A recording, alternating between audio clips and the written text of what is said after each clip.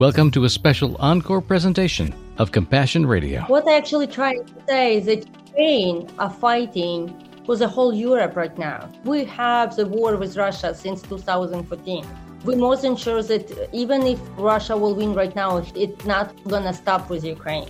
Are Ukraine going to fight to the end? I mean, that I know for sure. But with other help, we can stop this evil.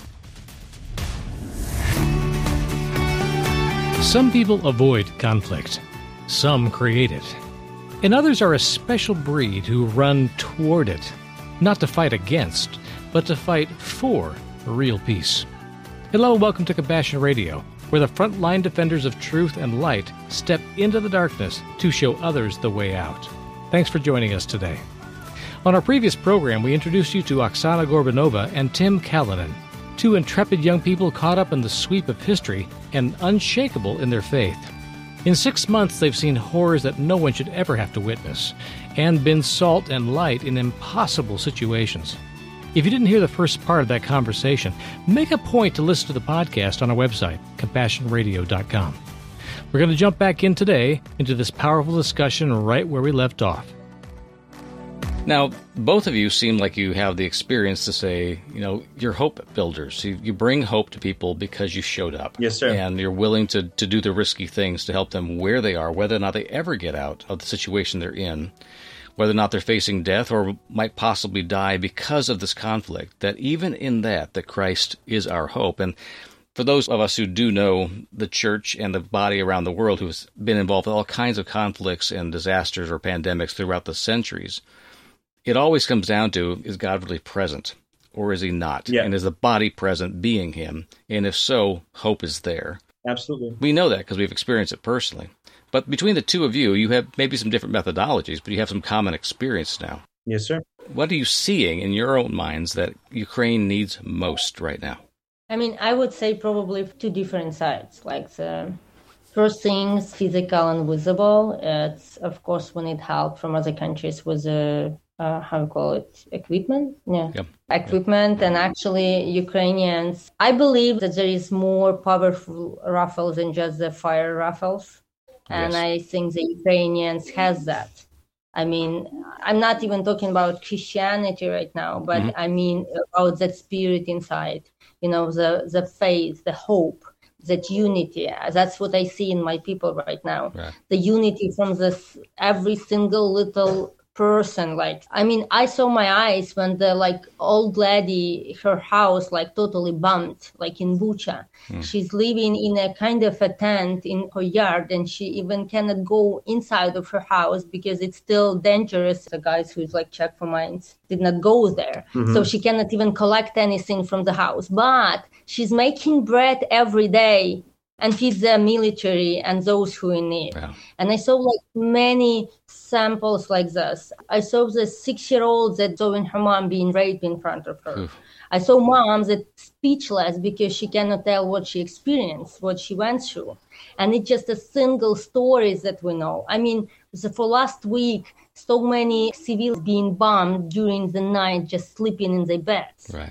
The war, it's when the army is fighting against the army. Right. What we see in Ukraine is the evil against the humanity. I mean, that's what I can say. Because what they do and what I saw, my two Christian friends were helping to evacuate people from one village next to the Kiev, like 20 kilometers, even less, 8 kilometers from Kiev. And they've been murdered to the death. And his wife, one of the guys, says 2 men from one family, she still did not get the braveness inside to look at the pictures at him. Because there is stories and stories like this. And Mariupol that are closed right now because there is hundreds and thousands of people killed and they're not even letting volunteers go in and take those bodies. Yeah. I mean, we still have list of people that from my request that I still from beginning that I cannot check them if they are alive or not, because in Mariupol, nobody can let in and check if those people actually exist. And the communication channels right now are all basically down. If you get internet or phone, it's very sporadic. I think what you identified, Oksana, about the idea of wars being fought between nation states is one thing. Wars being fought against people, a people group, or in a nation of citizens is not war. It is as you say, an evil against humanity. It is unacceptable. What I actually try to say is that Ukraine are fighting for the whole Europe right now, because Russia, we have the war with Russia since 2014. And we're more than sure that even if Russia will win right now, it's not going to stop with Ukraine. Yeah. So are Ukraine going to fight to the end? I mean, that I know for sure. Yeah. But with other help, we can stop the evil. And that is the responsibility of nation states and those who have the legal authority or at least the cachet within nation states and groups on the international level to be able to provide lethal force to another nation state to try to stop an evil happening to the people. Obviously, we can't speak to that directly or fix the problem ourselves, but our prayers, I do believe, as believing people, can steer the hearts of kings and get them to work together to stop evils. Tim, let me jump to you real quick about your impression now, having worked in the middle of this kind of crisis, and it is an ongoing crisis. Yeah. What do you believe Ukraine needs the most? I'm going to take a little bit of a different approach than Oksana, because even with me going into this whole situation, I knew that I'm not trying to pick a side. I don't have Ukrainian roots. I don't have anything like that. I knew there was a people that are in trouble. I do know the Russian language. I am able to help. Yeah. And as a Christian, that's what I wanted to do. And so when I went to this situation, I looked at it more as, God, here are my arms, here are my legs. Use me to help these people in whatever way needs to be helped. So I ended up more from that perspective. And every time I was talking to the churches over there, and due to obvious reasons, I cannot say which churches and what exactly we were doing. But every time I've talked to them, every time I've had any one-on-one conversations, the one thing they've always asked for, the number one thing they've mentioned before anything, before equipment, before food, is pray for our country.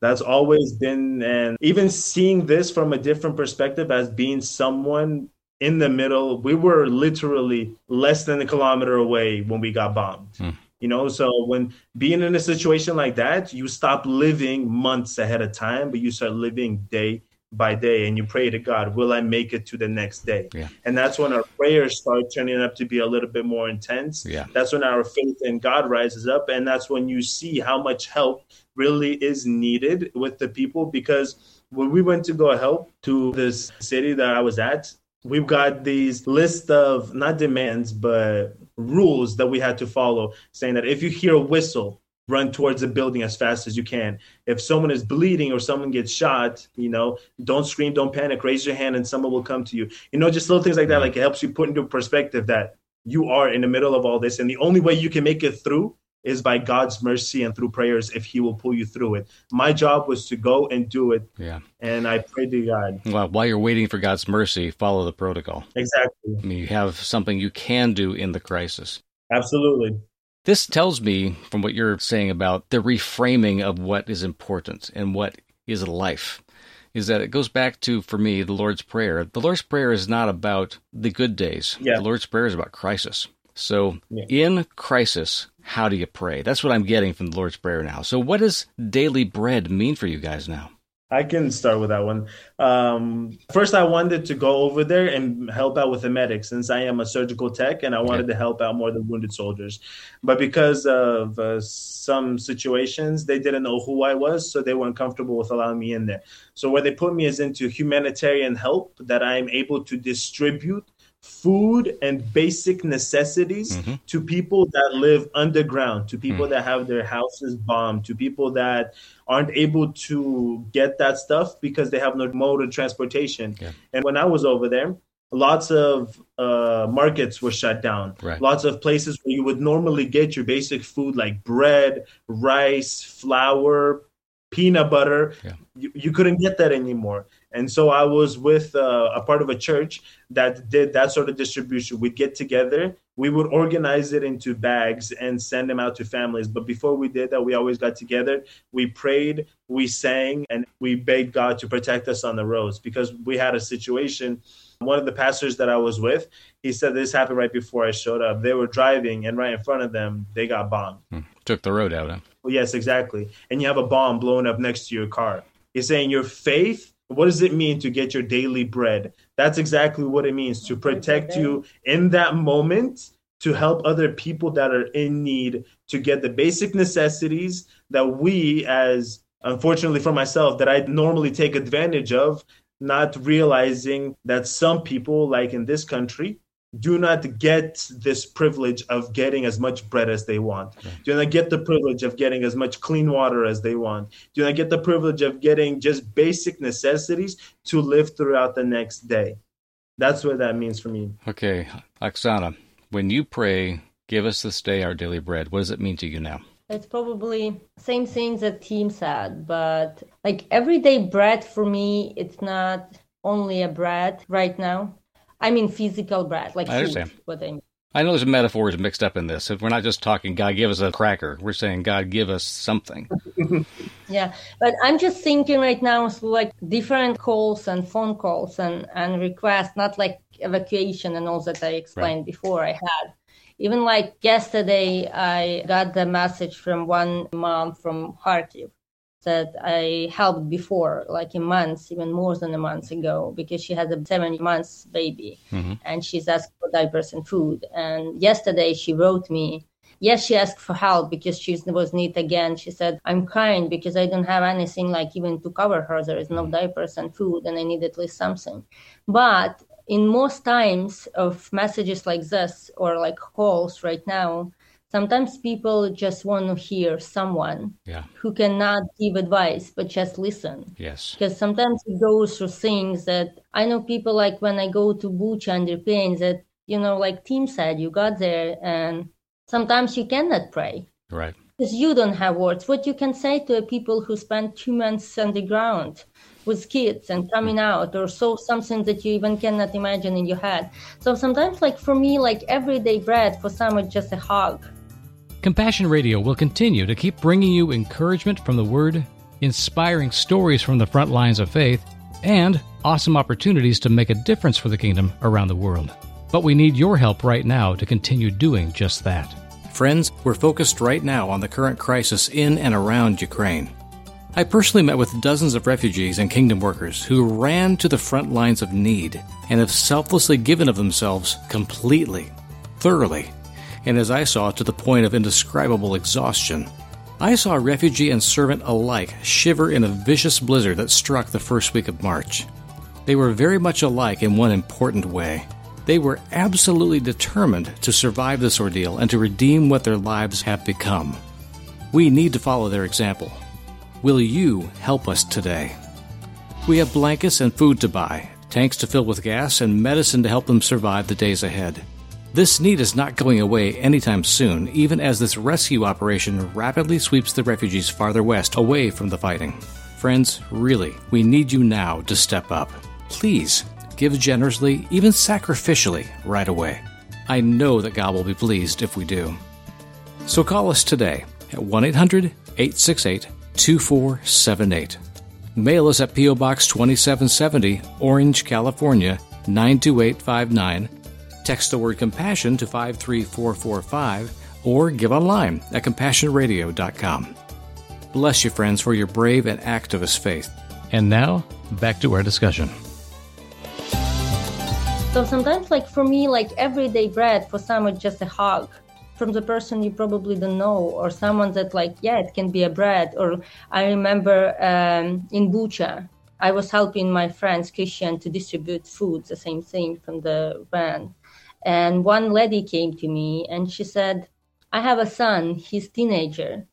But because of the stress, they spent 2 months in a shelter and of the bombing. He started to lose his sight. He cannot see and he needs lenses.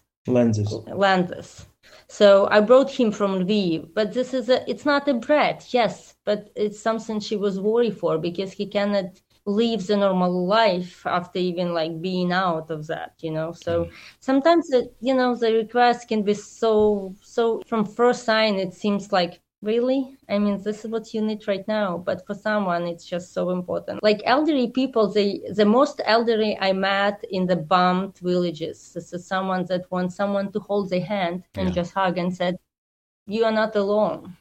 So this is every day for me. For her, it's everyday bread.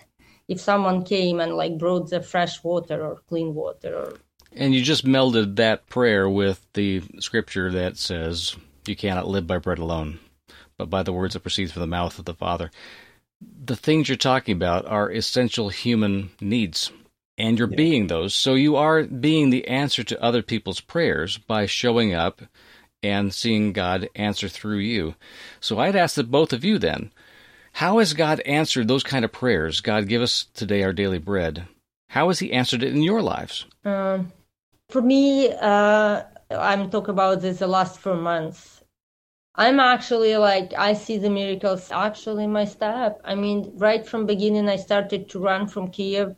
Every person I met on my way. When I came to the Warsaw, we used to live in an apartment where was 26 people and 12 of them are kids. Wow. And I was trying to work. I'm still working. And it was so hard because I was traveling to Ukraine and back. And then you sleep 4 hours and then you're trying to sit and concentrate on your work because you have a team behind your shoulders that you need to take care of. And then one of the volunteers here that I met, I asked him to help with an apartment. And was a different situation here right now because so many Ukrainians moved to Poland. And we actually, by God's mercy, find a good apartment that moved with my kids. I have friends. I mean, some people are coming all the time, from different places, and we're ready to host anyone.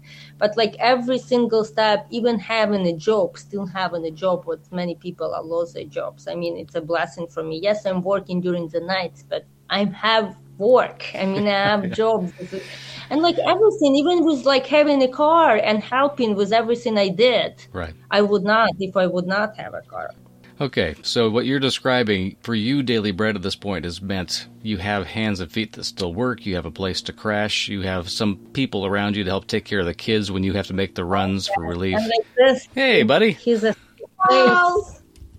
good to see you. And what are the ages of your boys, by the way? Age 7. And your other? 16. 16. Great ages. I've got a 13 going on 14-year-old right now and a whole bunch of other older children, so I understand the dynamics of jumping large ranges of ages. And you obviously have people helping you with them because they can't go with you on every one of these runs. That is an answer to prayer to take care of your kids, too, along the way. Let me add something. I just got the answer to that question. Go for it. The answer of my prayer everyday bread that God gives to me is everyday life, with all the system, all the details and all the parts that coming together. And it can be different from day to day. But we got everything to live. We have enough to share. We have enough to give others. And we have what to do to others. So that's probably my answer. Okay. You see yourself as part of a bigger body, which I think is something that Jesus was trying to work us toward anyway. Every time God answers your prayer, you see it as an answer when it doesn't just give you what you need, but it overflows to others. Okay, Tim, how has God been answering that kind of prayer for daily bread for you? For me, I'm going to expand a little bit on the fact of what I said earlier. When I said that we used to plan for months ahead of time. Right. And now being in this situation where my first night in Kharkiv, we got bombed, and then that changed my whole perspective, saying, what if that bomb reaches us and I don't live tomorrow? Right. Or what if I do live tomorrow? What will I be able to do to help other people? Anything that I can do to make sure that if it's to give out humanitarian food, then that's what I'm going to do. If it is to pray for somebody, then that's what I'm going to do. If it is to help take somebody out or just to, like Oksana said, to just hug somebody, because sometimes words don't go a long way. They just need to feel that they're not alone in this situation, because I've had the same thing too. Yeah, I tried giving people food and they're like, this is good and everything, but we just need to feel that someone out there actually cares for Ukraine, for the people that are here still suffering. That they're not forgotten. Yeah, more of my answered prayer to what it means on this daily bread is exactly what Oksana said, that that specific day, all the necessities that God gives us to help other people, not only helps them, but it helps me as well. It helps me to have a more open heart towards people that are suffering. It helps me to have my eyes more open to people that are crying out for God. Yeah. And I'm like, God sent me here. They're crying out for God and I'm here. I don't know if I told you in the very beginning, but I came to this completely blind. I had no family, no relatives. I knew 3 people by name and I've never met them before when I went into this situation. So I went into the front lines, the very front lines where the bombings are happening, without knowing anybody. And I said, God, use me however you need to. And that's why I helped grow with my faith on a day-to-day necessity, not knowing if I will even have tomorrow. Right. Saying, God, if you give me life for this day, you will also give me the necessities, the daily bread, quote unquote, to help other people and to help feed myself, so that your church, your bride, your body can grow exactly how you said, exactly how it's supposed to. Okay, so the kind of life you're describing is to find the wealth, the riches of God in the moment, and discovering what is really important in those times. Absolutely. And not worrying about the other things. When you come into a situation where maybe you've been around the church, around people of faith before, and it's kind of a part of your culture, or whether you've been very committed to a very fundamentalist kind of faith and you're very active in it, when you come into the kind of crises where God tends to really show up, like you've been seeing him show up and provide divine appointments after all, and be there to comfort those who really are suffering, all those people that I've seen do the kind of work you do have very little energy left to focus on what made them different from other Christians, and they're suddenly taking the Word of God very seriously. Not that they understand every nuance or agree on every question about an interpretation of it, but yet you see it alive in people, yet you know it's serious, and you know it's real, and you know that God really exists because you were there to see it. Yes, sir. Obviously, the testimony the two of you will have coming out of this war will be one of God's story being written on and through you. Absolutely. I'm grateful for that. And I pray for the day when people like you will survive all of this and take the time to inhabit our pulpits and say, this is what God did. Don't forget this. That'll be important. If I could turn the table one more time and give you another opportunity to answer a question I think is really going to be important for us in the West. What do we really need to know about the church and the body and the culture and the people of Ukraine? Because I want to have people praying for it effectively, of course. And Tim, because of your background and the way you came to ministry and the way you came back to Ukraine, it's a long road, but you also have a deep love for, and I think a mourning for, the peoples that you do know that are on the other side of this conflict. Yes, sir. So I would feel the same way if someone said, my country's involved in a war that seems to be unjust and people are suffering. I want to pray for the suffering over there, but I don't want to pray against my own people. That's the kind of the struggle that many Americans might even feel about global conflicts. So I'm with you there. I don't want to forget the people that are being tormented by the same war because they're on the other side of it. It is safe to say, I think, that the people of Russia right now are being deeply wounded morally and spiritually by what's going on in this war. And I don't want to forget them for that, but I don't want to excuse aggression at all. Absolutely. The country that you've been serving in has been absolutely, you're right, Oksana, it's evil against humanity. But I don't want to be proclaiming or demanding that God do evil to the evildoers either. But I don't want to, in the least, excuse what's going on at all. We have to acknowledge that evil is happening, and to speak to it and call it for what it is, and also love who God puts in front of us. So, the two of you, can you give me a message? What do we need to know about you and the work, the body of Christ, the people of Ukraine, that will help us and inform our prayers going forward and our choices to get involved? You can run with that any direction you want to go. If we talk about church right now, as I said before, Christianity for me, it's always an action. And I really happy that most churches in Ukraine, and actually I can say all churches in Ukraine, are stood up. And they're right there. Amen. They're not hiding anywhere. They're not just saying somewhere in a comfortable place and just teaching everyone how to forgive, or teaching everyone how to live, or how to feed, or how to help, or whatever. So I'm happy that people I know, the churches I know and I deal with, they're really active right now in that needs. Good. I mean, they do, they feed, they help, they do everything needed. So the prayer needs actually, the normal way with all the humans, and you can feel already that tiredness, like physical tiredness and emotional and actually spiritual, when you lose the dear ones. And I can say by those families, my friends that lost two husbands in one family, the first couple weeks, you cannot teach a person who just buried the husband or the son or kids, just write the spiritual words and say how to forgive and how to act. if you did not come and hug or help or show that love on on the practical way. So I think for the best, probably, on my opinion, prayer for the Christians in Ukraine, it's to keep going, to support each other, and, to have that enough power inside go to the end. I mean, whatever that end might be. Not lose the faith, not be under the fear. And actually, I can say, actually looking into eyes of my people, I say Ukrainians. Right. You probably saw the same. In their eyes, you don't see any fear. I mean, that even gives you that courage to do what you do. There's more from Oksana Gorbanova and Tim Kalinin coming up, so I hope you'll tune in then. Call us at 1-800-868-2478. Write us at Compassion Radio, P.O. Box 2770, Orange, California, 92859. Text the word compassion to 53445. Or make your gift through our website, CompassionRadio.com. We need you, friend, so contact us today.